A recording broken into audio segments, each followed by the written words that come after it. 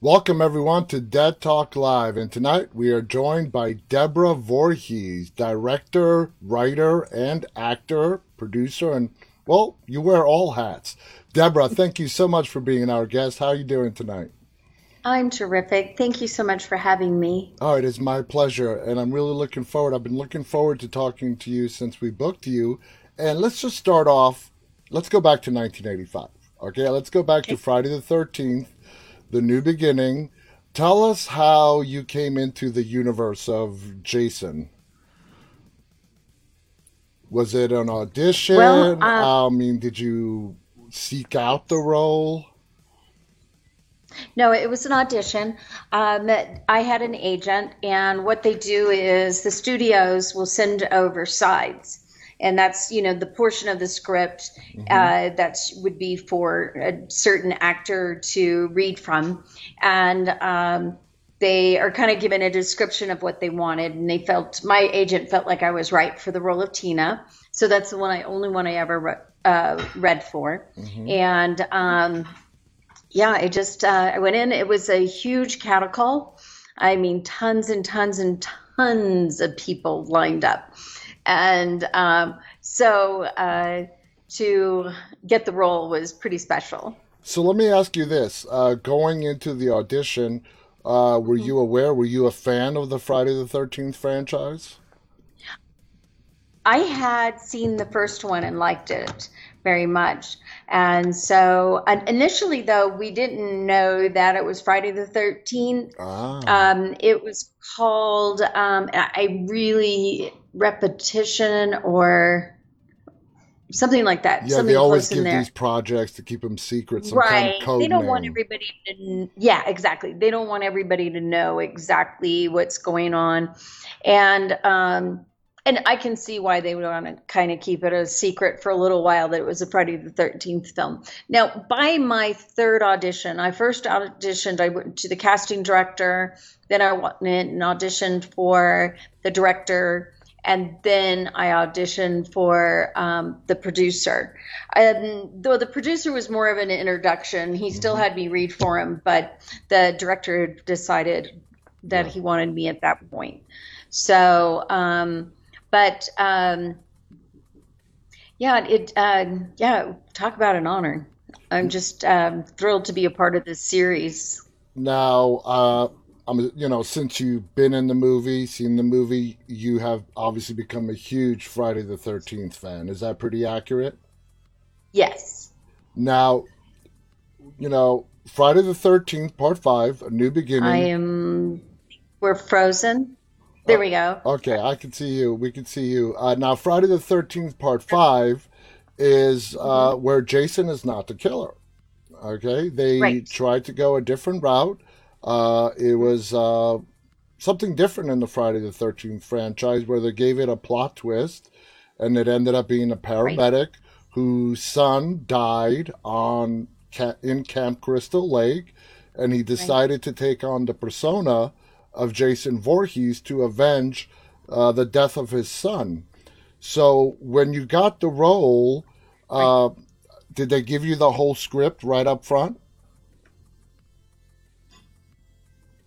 Did you broke up for a minute there? Did you ask me if I Oh, knew about the ending, no, the no, twist at the end? no. I asked you when you got the role, did you get access immediately to the whole script, or did they give you like Yeah. only your parts? No, only my part. That's typical, particularly when you have a kind of a whodunit situation where everybody, you don't want everybody to know your ending. But it happens a lot on other types of films too. If you are not, one of the lead roles, you usually don't get a full script. And sometimes even lead roles don't get the ending because the twist, they're keeping it so tightly Yeah. under wraps. So when you did book the role, did you go back and watch? You said you already watched the first one. When you booked the role for Tina, did you go back and watch 2 through 4?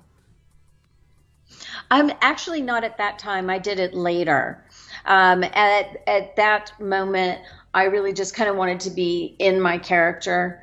When when I get in front of a camera, I kind of make the world go away. Mm-hmm. I try not to see anybody around me, because if you do, you end up having that look like somebody's over there paying attention to you, and you don't want that look on your eyes. Yeah. That how if you're ever talking to somebody and you feel self-conscious because you feel like somebody's watching you, and so you have to get them to leave. They have to go away. So Yeah. I close myself completely off and don't hear anything but my director. That's a great way of approaching it. It brings like a lot of authenticity to the role that you are playing. So let's fast Right. forward now. You film the movie comes out, you start to become a fan of the franchise. I always say to my audience that history judges a movie and where it sits. Not the critics when the movie first comes out. Time will put it in its place.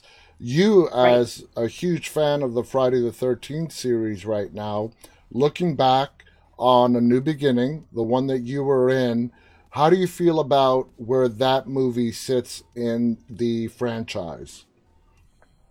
Honestly, I think that it's more true to the original, because the original was a whodunit, Mm-hmm. who's doing the killing, and they are both about bereaved parents who are responding irrationally and slaughtering those who really didn't have anything to do with the death of their kids. Exactly. So to me, it's more true to the original. Um, No, I was going to say, I never really thought about it like that, but you're 100% spot on. In the first one, we have Jason's mom, Pamela, and then fast forward to part five, it's another parent who's avenging the death of his son. You think that was done purposely? I don't know. I kind of would think so, but I'm not really sure. I do think they were trying to go a different direction because supposedly Jason was completely gone. They had looked at maybe having Tommy Jarvis come back and basically be the Hmm. killer for the next one, which I think would have been a really interesting take. I like that angle because that's very realistic. And Hmm. to me, when there's realism in there, it gets a lot scarier. Yeah. Just like in 13 Fanboy, it's not about a guy in a hockey mask who comes up out of a grave and starts killing people. That's great fun. It's fantastic fun. But it's not realism. No. You don't sit there and go, after you get out of the movie and get to the parking lot, you're not looking for some undead creature to come and attack you. But in something like 13 Fanboy or a Who Done It, like the situation with the first one, that's a human being who is doing the killing. Hmm. One of the things that I think would have been nice in part five, and that could have made it even more of an intense Who Done It, is if they would not have arrested Vic, Yeah. let him escape. So you start thinking that it might be Vic doing it. And then you're suspecting Tommy and Vic.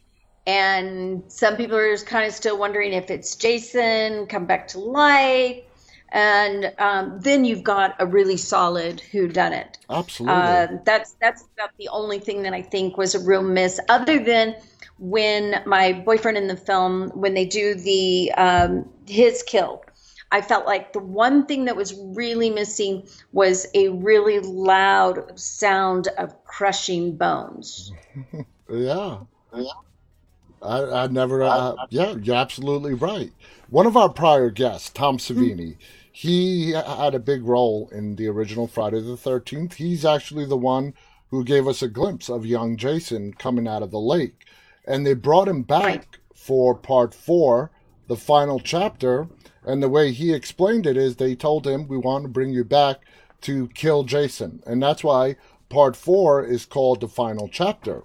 They Hmm. wanted it to be the final chapter, but it's Hollywood and money rules Right. the day. It was a big success. So they decided to go a different route with part five. Right. Bring in a different killer, and it was really good. It was really good, but apparently the diehard Jason fans from two, three, and four were not satisfied because it wasn't Jason. Okay, Right. so that Right. forced. I honestly didn't see much of that. I know that Tom Morga and Dick Wien and Melanie did hear from some fans, but I really didn't even know that there was a controversy about it for till several years later, Mm-hmm. because I did attend the premiere, but after the movie was out, I wanted to see the movie with the general crowd. And that general crowd, I felt like, would give me a better representation of how fans are going to be reacting. So I went and sat in the very back corner and just sat there and watched. And I'm telling you, I did not see a single negative No, reaction. I sat there and just kind of hung in the crowd, listening afterwards. People loved it. it was They loved it. it's a So great there were movie. tons of people who loved it. It made tons of money. There was a segment of some really die-hard ones that had a problem with it. But I'll tell you what, most of them today no longer do. No. Or at least that's my personal belief based on the number of fans who come to me and tell me it's now their favorite or one of their favorites. And, that they even gone to so far as to say, I was one of those guys. It was so silly because when I went back and looked at it, it's a great slasher with some of the best kills in the entire franchise. And it's Absolutely. true. It is. Absolutely. And it's a great movie. Uh, and I don't agree, like you just said. People were just disappointed because it wasn't Jason. And for me, that's nonsense. It doesn't make sense. And that sort of Right. forced the studio, when it did come out, when the time did come to do part six, well, we got to bring Jason back. Now, how do you bring a guy back Right. who got a machete halfway through his skull? You know? That's the great thing about movies. They can make anything happen.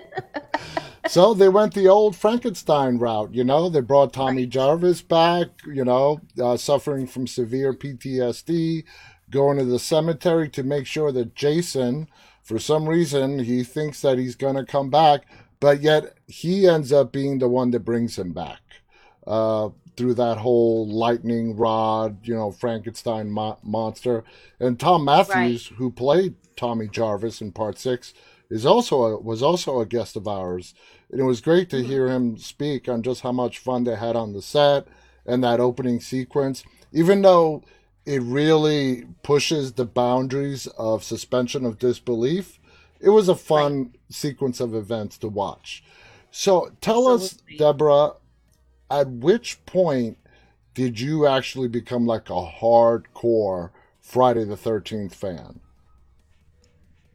Probably meeting the fans, because the Friday the 13th fans and horror fans in general are really amazing. Yeah. They, how can you not get tied up in their excitement? You know, Initially they were like, okay, you got to look at this one. You've got to see this one. Because then I saw a couple and then I saw three or four and they're going, oh, no, no, no, you missed this one. You got to go see this one now. And so they really brought that and seeing their enthusiasm. And, there is something absolutely brilliant about this series. Who would guess that this series would appeal to so many kids, even today, 9, 10-year olds? They all know Friday the 13th. Oh, yeah. They know exactly what the series is about. So there's all these new fans coming through. Who would have thought? I mean, every single Friday the 13th was panned by every single critic out there. Did anybody ever say anything nice? Not until horror fans started writing and doing reviews of their own, Mm-hmm. right? In the day And when the internet came along. right. And so what happened? Okay. Uh, what were your thoughts on general horror before you took on the role of Tina? We're not just Friday the 13th, but horror in general before you took on the Right. role of Tina. Were you a fan? Were you just indifferent to it? Explain that to us. The ones that I liked the most, I really liked like the Universal monsters. I'm a huge Frankenstein. I love Frankenstein. And I also, the Bad Seed. was one of my Hmm. That's favorites. a great And one. that's a lot of people don't remember that one because that was from the 50s. Yeah. And there's something about a blonde haired, pigtailed little girl who's a serial killer that's just too much fun for words. Yeah. And then ghost stories. I love ghost stories. After seeing The Exorcist alone at 12 and being scarred and unable to sleep for about 2 weeks, then I was like, okay, I'm not watching scary movies alone. If I watch a scary movie, one, it's either got to be during the day or somebody is sitting there and they are holding my hand, and then we are going to watch something comedy afterward. But I still really enjoyed them.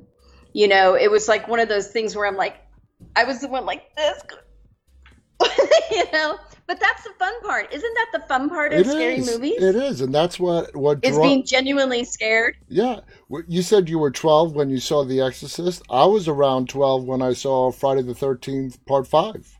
Uh, And how was it scary to you or was it fun for you at that well, time? considering that the first horror movie that I saw, I was about 5, I was pretty desensitized by the time 12 came along. I mean, Friday the 13th Part 5 came along, to where even at the age of 12, you know, I, I knew that this was make believe, and I just enjoyed it for what it was, as entertainment, Right. and just loved the genre, and that's why I'm a lifelong horror fan. And and you're right about the fans.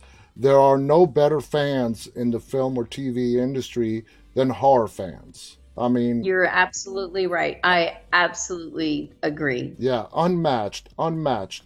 So now, fast forward to now, would you call yourself a huge horror fan Yes, definitely. of all, like, Absolutely. spanning all the subgenres of horror, or do you still Really? like Yes. slasher?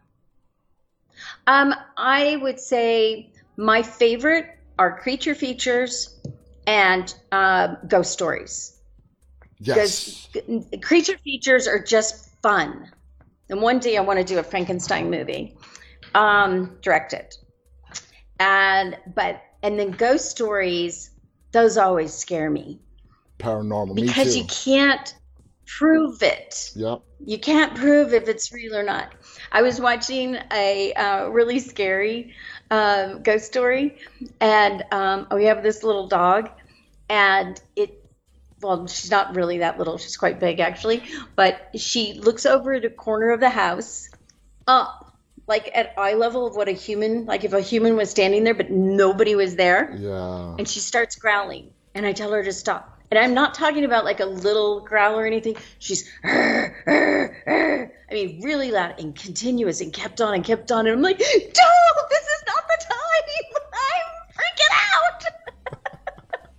That is so true about paranormal movies. I think that's Yeah. my favorite subgenre because Hmm. I believe in it. And to see it Right. on the screen, yeah, Hollywood embellishes it with Right. everything, but it's the fact that it can happen. I do believe in it. That is the only subgenre Right. of horror that I can say to this day truly terrifies me. And going back Right. to, It really gets me. yeah, I mean, I remember the Amityville Horror and those beady Hmm. red eyes. Oh, God, I had nightmares about those beady red eyes. And, talk about ghost stories. The Amityville Horror has to be one of the top. So, at which point in your career did you step into behind the camera, directing and whatnot? That was about 10 years ago. I did a film that I could basically, it was me going to film school to learn the behind the scenes stuff. And I directed and produced a film called Billy Shakespeare, Mm-hmm. made tons of mistakes and did a lot of things right. But I learned so much. It's a what if comedy about what if Shakespeare never existed until now. And then after that one, I went on and did a kind of like an arty dark comedy, Mm-hmm. which was like in black and white and everything. But it was about a socialite who was obsessed with the whole idea of murder. And I still would like to expand that concept into a full-fledged slasher or, serial killer type film at some point. Then I started doing a lot of shorts for a little while and music videos and working on things that were very specific to things that I wanted to do. I.e., since I want to do a ghost story, I did a short about, I did it from Othello because I'm a little bit of a Shakespeare geek too. And in Othello, right at the end, when it's the murder scene with Ophelia, or not Ophelia, I'm sorry, running blank on the name for the moment. But anyway, it's he's murdering his wife. Yeah. And instead of my Iago was a woman and a ghost, an ex-girlfriend, whispering in his ear to kill her. That's an interesting And take. it was all contrived. And so, but part of the reason I wanted to do it was I needed to experiment with putting a green screen and working somebody where I have the actors over here doing one thing, but then I have to take my ghost over here and she's interacting with them. And so I needed then to cut it in. And there are times like she touches them. And so I had to figure out how to make all of that work. And it ended up working really well. And it got into some, film type festivals. And in fact, it was over in England and played over there. And I had a music video that played at the Kenneth Branagh Shakespeare Film Festival there. And so it ended up being really good for me because it kind of gave me some of the chops to know what to do and to be prepared. And I want to do a crazy, crazy, scary ghost story. When did writing come into the picture for you? Have you been writing your entire life? Very early. Okay. I was a journalist for many years. After I left Los Angeles and basically stopped being an actress, I went and got my journalism degree. And so I was writing. And then I was writing before that. I started writing screenplays very early on. Most of them were the first early ones were pretty terrible, which they should be. That's when you know you're learning something, and then you keep going. I kept writing. And so Billy Shakespeare was one I wrote. And then so was, obviously 13 Fanboy as well. All right, so. Let's get to 13 Fanboy now, okay? It's now, guys, our viewers out there watching, 13 Fanboy is a movie that Deborah wrote, directed. Did you play a producing role in it as well? I did. I was a co-producer with Joel Paul Reisig, and he was also my writing partner. So I was a co-writer on it. So before we get into that, tell our audience when and where it's coming out. October 22nd, this Friday. This Friday. And it's going to be in select theaters around the U.S., and on about every major VOD platform out there. So what I would do is the best thing to do is go to 13fanboy.com, click on the section that says now playing, and it will show you all the theaters. And just to give you an idea, we have Chicago, Minneapolis, New Orleans. We have Lexington, Kentucky, places in LA. And that's where we're going to be having some premieres this weekend. We've got 3 special showings in LA out that way, and then Phoenix, Tucson, and several other places. And we'll also be doing some showings in London, and I'll be there in November to do some promotional events there. Nice. I want to thank you and your team for sending us that screener link to Fanboy. What we did for the first time in our history with my team is there was about 4 or 5 of us, and we held a watch party. So cool. We're spread out across the country, and there was a group of us that watched 13 Fanboy together. We loved it. I mean, the movie is phenomenal. The idea, the concept, bringing back the actors from all, the various prior Friday the 13th Hmm. movie and coming up with this unique idea on how to put it together. Let's start from the beginning. How did the concept of 13 Fanboy come to you as a writer? Well, I was actually talking with my producing partner, Joe Paul Reisig, and he, um, are we frozen again? I think we're No, frozen again. no, I could see Oh, you. okay. Okay. You can still hear me? Yeah, Okay, it's just my computer then. yeah. Okay, so Joel was asking me about horror convention and horror fans and wanted to know, are they scary? And I said, no, not at all. He said, well, has anything scary happened at a horror convention? I was like, no, no, not at all. In fact, quite the opposite. I mean, horror fans are just fantastic and easy to talk with, and they're just a bunch of grown-up kids, having fun and playing dress up like for Halloween. And he said, well, has anything ever happened that was kind of creepy? I said, well, yeah, there were a couple things. And but not at horror conventions. One of them came over as a message on Messenger, and it basically said, um, wouldn't it be cool if you died in real life like you did in Friday the 13th? No, that would not be cool at all. I like horror movies because they're make believe, they're Yeah, pretend. I'm I don't with want you. anything to do with that stuff in real life.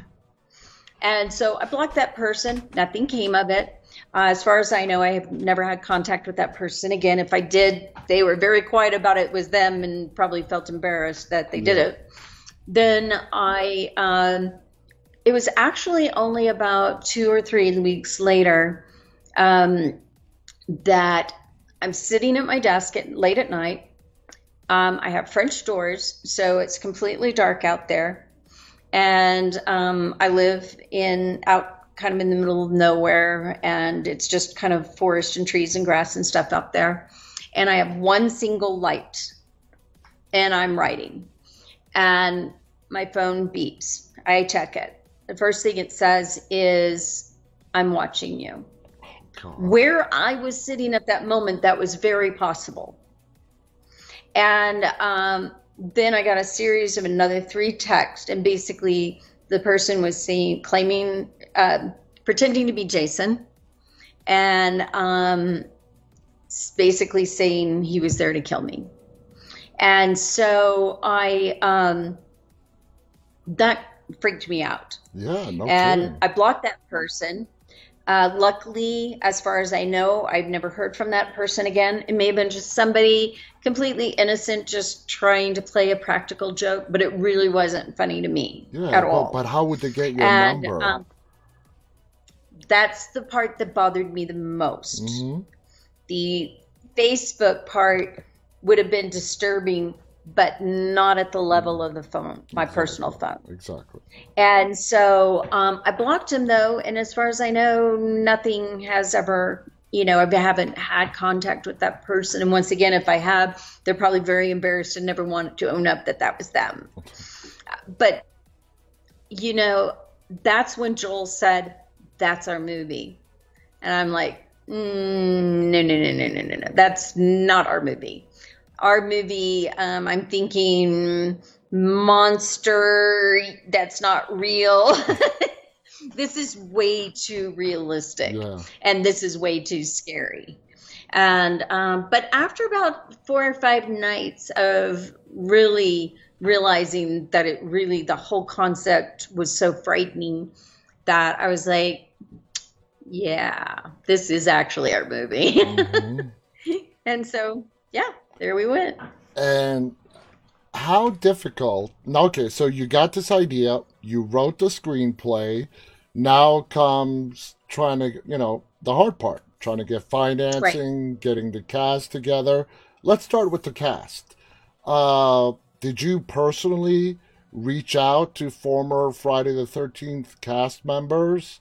Or did you I have somebody did. else do it? But Joel did some, and I did some. I talked to some people at some conventions and things, and I wasn't just asking them to play a character in a movie where there is a stalker. I was asking them to play themselves. Exactly. As former Friday the 13th, or as Dee Wallace, a former Halloween actress, playing themselves being stalked. There is a level of fear that goes up way more. Playing a character is not personal. Playing yourself is very personal. And so some people immediately loved it and were on board. Like Dee Wallace was actually that way. She says one of her first comments was, "Why hasn't anybody done this? Why didn't anybody think of this? This is brilliant. Let's go." It is, yeah. Right? Mm-hmm. And so then Tracy Savage came on right away.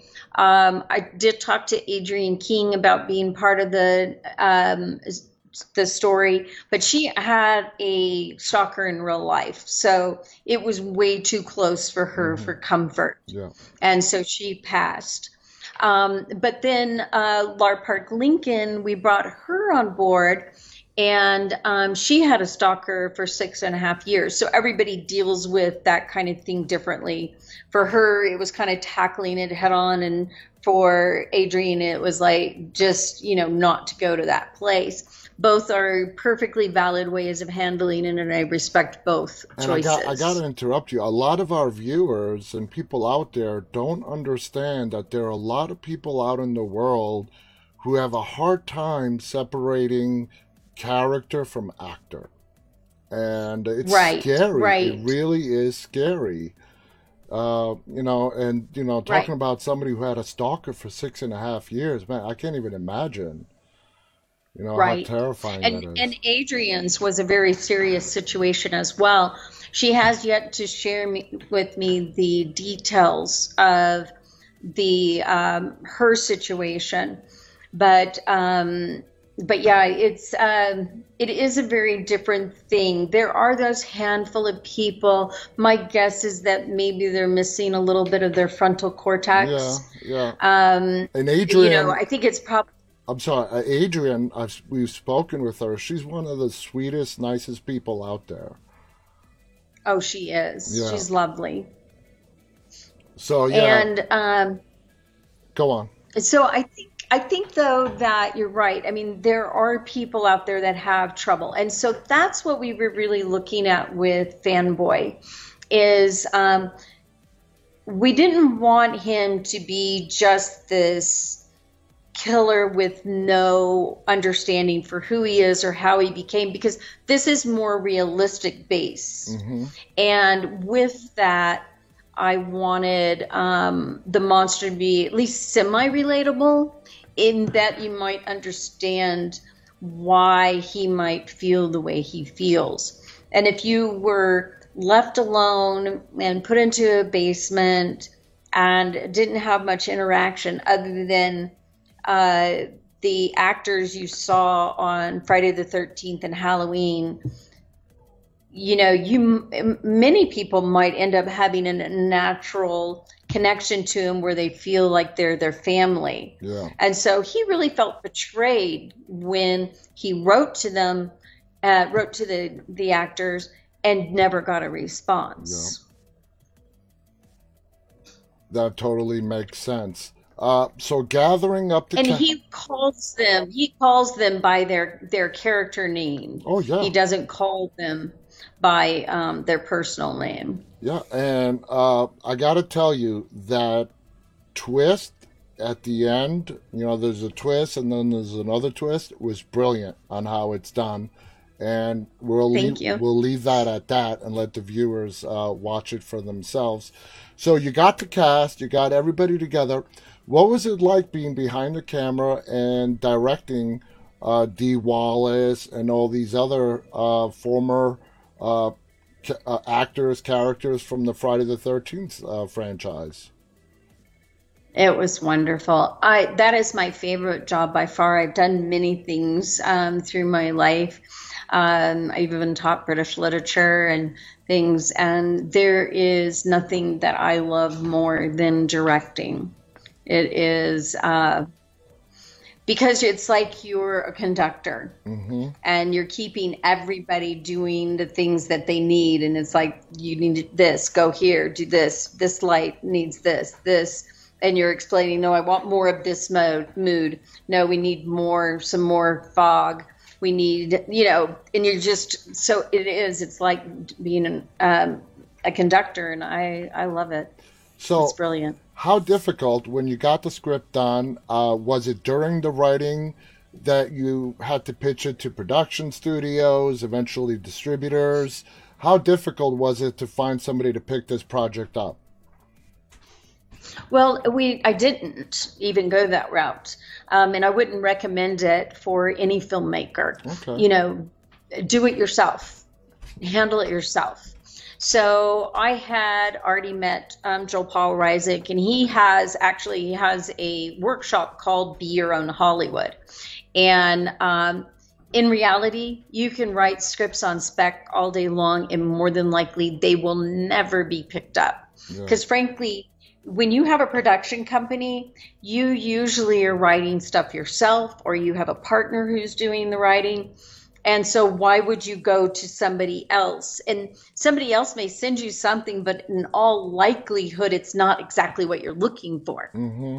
But you can write exactly what you're looking for, right? Mm-hmm. And so I highly recommend anybody who has it, first thing to do, besides get your chops up, start doing a bunch of shorts. If you're on the technical end, do some shorts and learn how to use the equipment and work the equipment and understand the ins and outs of making a film. And then take that baby that you really want to see done and do it. But before you do, make sure you understand the roles of the producer and what you have to do to actually get it picked up. The big thing is to get it picked up by distributor. Yeah. And getting it into the right places and the right advertising in order to get it seen. And he puts out step by step what to do. And you can literally go to BeYourOwnHollywood.com and watch the several hour videos on how to. And it will literally, you'll walk out of there and going, oh my gosh, I've just been given the magic formula. Yeah, a lot of people. That's how I felt. A lot of people think that making a movie is only for the rich and famous, and that's just completely not true. Now, speaking of finances, was this movie self-financed, or did you get investors? How did that work out? Several different things. One, we did do an Indiegogo. A lot of that was because I really wanted to involve the fans in it as much as possible. But while we went more than doubled what we were asking for, we still, in order to make this film the way we wanted to make it, we had to raise more money. Yeah. And so, we raised it via investors, and both Joel and I together. That's awesome. Now, did you go the film festival route to pick up a distributor, or did somebody come in during production and picked it up for distribution?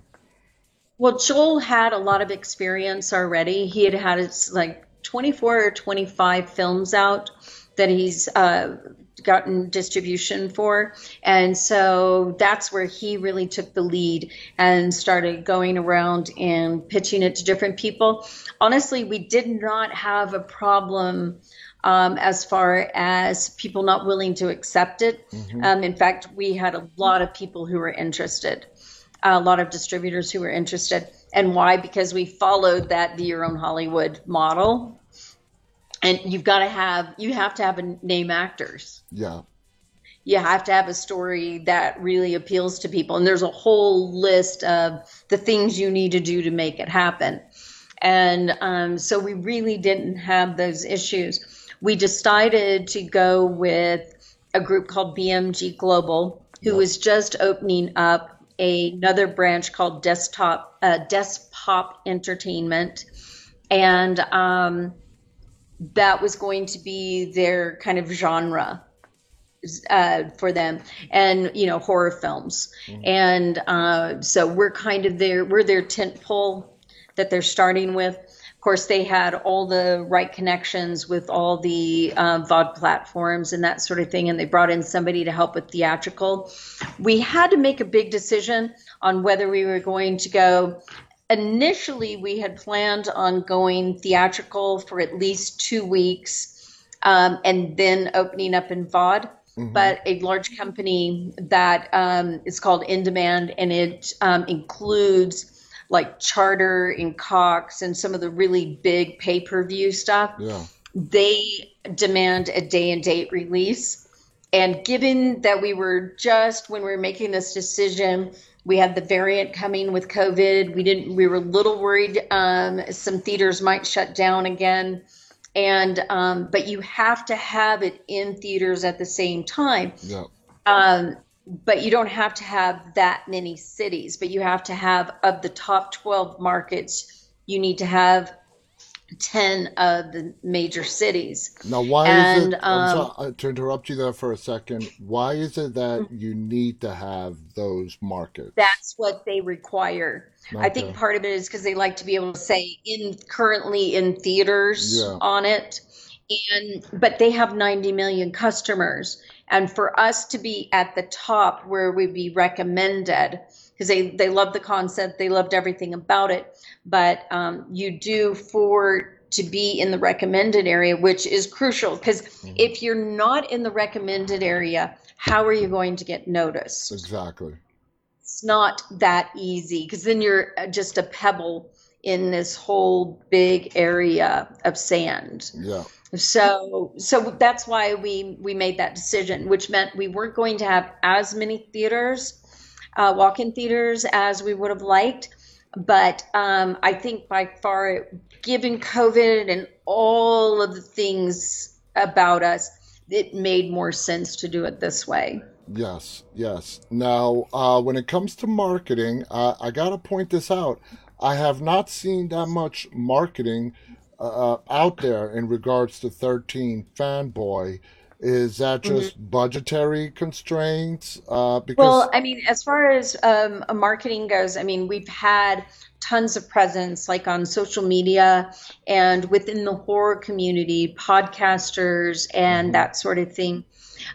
We will be having advertising, but it will be very direct advertising for like specific areas for live walk-in theaters for specific, where the film is playing, and then very specifically on the VOD Yeah. platforms, like, with Vudu and some of the others. Vudu is very, believe it or not, is very big on horror. Oh, I love And Voodoo. I love yeah, Voodoo. yeah, they're very big on horror. And so that's one of our platforms. We also have Xbox and iTunes and Amazon, Hmm. and it's a pretty long list. It's all, if you go and look, it's all on 13fanboy.com. Yeah, and those are all very important.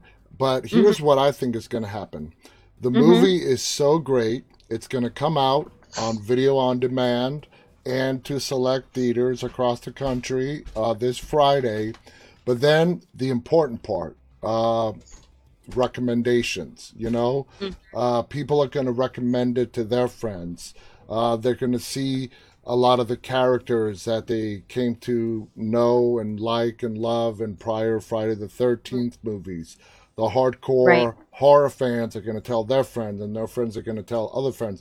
Word of mouth, there's nothing that can replace word of mouth advertising, you You're know? right, especially in the horror community. Hmm. It's going to spread like wildfire, and I really would be very surprised if this movie's not a big hit because Thank you. the concept is brilliant. Bringing together the cast was brilliant. I love the fact that you brought C.J. Graham, Hmm. who played Jason in just one movie. He played Jason in Friday the 13th, Part 6, and Right. you brought him back. I got to meet Hmm. CJ at a convention this past May. Wonderful man, great to talk to. Uh, now D Wall, as far as like picking the star of the movie, how did you get to picking Dee Wallace? Hmm. She's huge. She's a brilliant actress. Right. But with a cast like this, what made you hone in on Dee Wallace being the center of the story? Initially, when Joel and I were first talking, I was wanting to mix up Halloween and Friday the 13th. So we were pulling from both franchises. Mm-hmm. And he really wanted to stick to Friday the 13th. Yeah. I don't think one was necessarily a right or wrong answer. It was just a choice. Mm-hmm. And so initially, we kind of concentrated on what was going on with Friday the 13th. And in time, though, out in the back of my head, I just felt like Dee was the one I wanted. And so finally, we sent her the script, and she agreed. And I think that woman is brilliant. Oh, yeah. And after meeting her, she's also got the kindest heart. I just adore her. But as an actress, man, she know her stuff. She just gets in there and she makes it seem effortless, Mm-hmm. because she immediately walks in and she is, her character. And in this situation, she was being asked to be herself. Mm-hmm. And that's not always the most comfortable thing for any actor. What do you mean I'm going to be myself? No, I'm an actor because I want to pretend I'm someone else, And obviously there is a lot of pretending. Mm-hmm. Let me see. There we go. Obviously there's still a lot of pretending when you're playing yourself because it's a fictional situation. Yes. But I couldn't be more thrilled to have her in the film. She's just amazing. She is. She's brilliant in the film. How long did the shoot take? We had an initial 11 days of shooting in July of 2019 because we had very limited availability for both Kane Hodder and for Corey Feldman. Mm-hmm. So we shot those, and then we prepped and got ready by that January 2020 and finished. And that was another 24 days and then a few days in LA to get, you noticed that there were some shots and some people who lived or were visiting LA. Yeah. And so we needed some stuff in a car. Judy's house was supposed to be in LA. And while we shot, her home was actually in Ruidoso, New Mexico, of all places. We found a place that actually looked like it could be LA.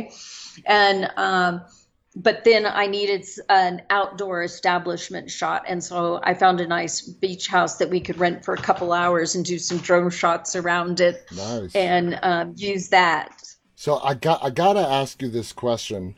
When it comes, because you mentioned Corey Feldman, and Corey Feldman was Tommy Jarvis in the final chapter. But why he doesn't play himself in 13 Fanboy? That's right. Right. So how was that decision made? He was the only one who isn't playing himself. And so when we talked with him, that was the first thing that he basically said he didn't want to be himself. He wanted to play a character.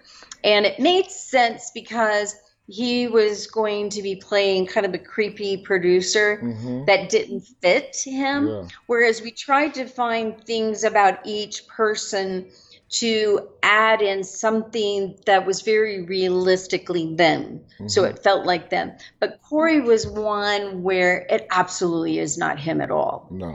And so he could just, be bold and broad, and he's great comic relief. His character is funny. His character is very, very... He basically took the script, got the general idea, and 100% ad-libbed from there. Really? 100%. Yes. Wow. Well, and which just cracked me up. I mean, if it didn't work and if it was bad, it's a director's nightmare. And there was definitely some juggling and things I had to do to make all the scene work. But it was so funny and so good. I knew we were just looking at comic gold. There is no way I was going to Yeah. rein him in. Now, the movie, since it's coming out this weekend, have you had a chance to bring the cast together for a special screening before it goes wide? That will be this weekend. Okay. We'll have, not everybody will be able to be there, but quite a few members of the cast will be there on, we have a Friday showing, a Saturday showing, and a Sunday showing in the LA area. The Sunday one is actually in Orange County. The Friday night showing will be at the Dynasty Typewriter, which is the Rita Hayworth Theater. Mm-hmm. And then we have the Limley NoHo. And then we have in Orange County and Santa Ana, we have the Frida Cinema.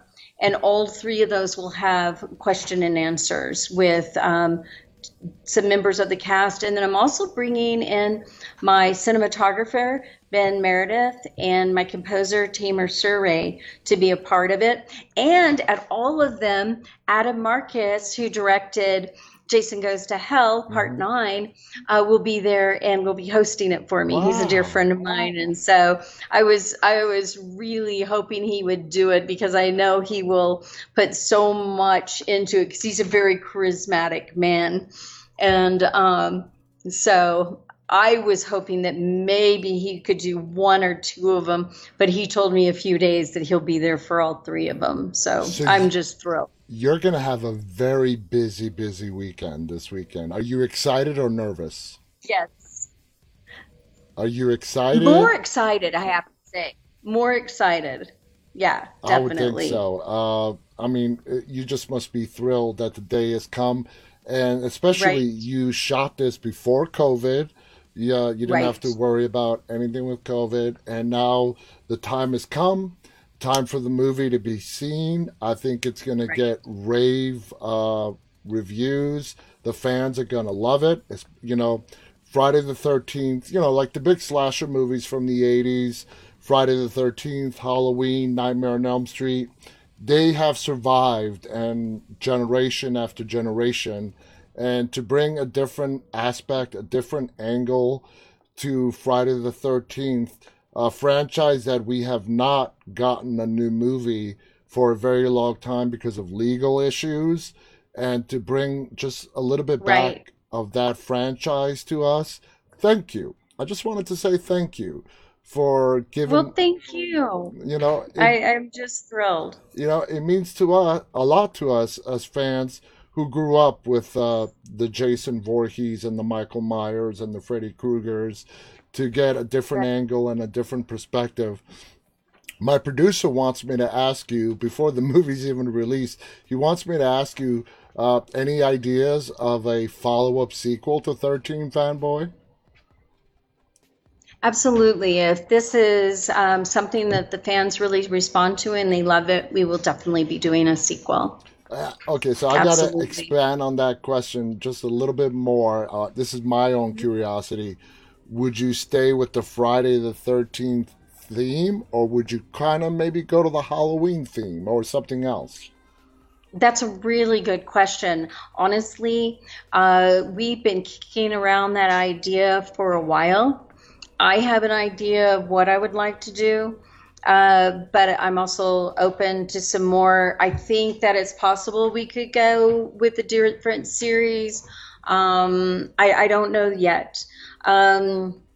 It's definitely going to be an interesting ride to figure it out. And we're pretty much. We'll see how the fans respond. Yeah, we're pretty much out of time, but I got. They're the most important to me. Exactly. Not the critics. People get paid to write reviews. No, I mean, I respect the critics. I was a journalist for a long time, but at the end of the day, it's the fans. It's about the fans. It's about the fans. Yeah, absolutely. Absolutely. One final question before we have to go. Because this is not a Friday the 13th movie, but you are using like the actors and sort of character names, Did you have to get any kind of approval from the franchise, the people who own the rights to Friday the 13th, to do this? Well, our lawyer, Larry Zerner. Zimmerman. Wait, no, Zerner. Turner. Thank you. Yes, Larry Zerner was also a guest of he ours. exactly. He, of course, he was in the film too. We actually have more connections with Friday the 13th because Ari Lehman, we have one of his songs in, and we have one of Tommy McLaughlin's songs in it too, Yeah. and both, of course, part of the franchise. And sorry, my brain. I've been doing this a lot today, Yeah. so my brain just froze on me for a second. I get you. But anyway, no, we vetted it through the lawyers and everything, and we're good. What we couldn't do is to put the characters in the film, but we can. They are playing themselves, and so as themselves, they were in the movie, and that's Yeah. perfectly okay to say. That's not a problem. They can We can say reference their, Friday the yeah, they can, 13th. Yes, we okay. can reference it. We can't, what we couldn't do, like in the horror convention with the banners, we wanted to be able to use images from Friday the 13th. They would not give us the rights to do that. So we couldn't have, like, I couldn't go on there playing the role of Tina, Yeah, yeah, I totally get that. I totally get that. And but I can be Deborah Voorhees, who played Tina in the movie. yes, okay, and that makes perfect sense from a legal standpoint. But I had to ask you because, with entertainment, legal rights, I mean, talk about Right. headaches and you do. Anyway, Deborah, we're out of time. This hour just flew. Thank you so much. Guys, check out the movie this weekend. It's called 13 Fanboy. You won't regret it. It's a great movie. If you're a horror fan, even if you're not a diehard horror fan, you're going to love this movie. Especially if you're a fan of the Friday the 13th franchise, you can absolutely love this movie. Deborah, you did a brilliant job writing and directing this. I mean Thank that you. with all my heart. We enjoyed it. That watch party that I held with my team to watch it, we all loved it. Thank you so much. Like I said, the movie's going to do great. I have no doubt, especially once word of mouth starts spreading about it, it's going to take off. And I wish you nothing but the best of success with this movie. And I hope we get to see a sequel of some sorts. Uh, Me too. I really John, do. it has been an absolute pleasure. Thank you so much. Pleasure is all mine. Thank you to our viewers for tuning in tonight. We have a nice audience. We have a nice big audience tonight. So, people, Friday the 13th fans, they're out there. They're out there and they're craving You're the more. best. Exactly. Thank you to Deborah. Thank you to our viewers. Till next time, guys, on behalf of Deborah and myself, stay safe and stay walking. Good night.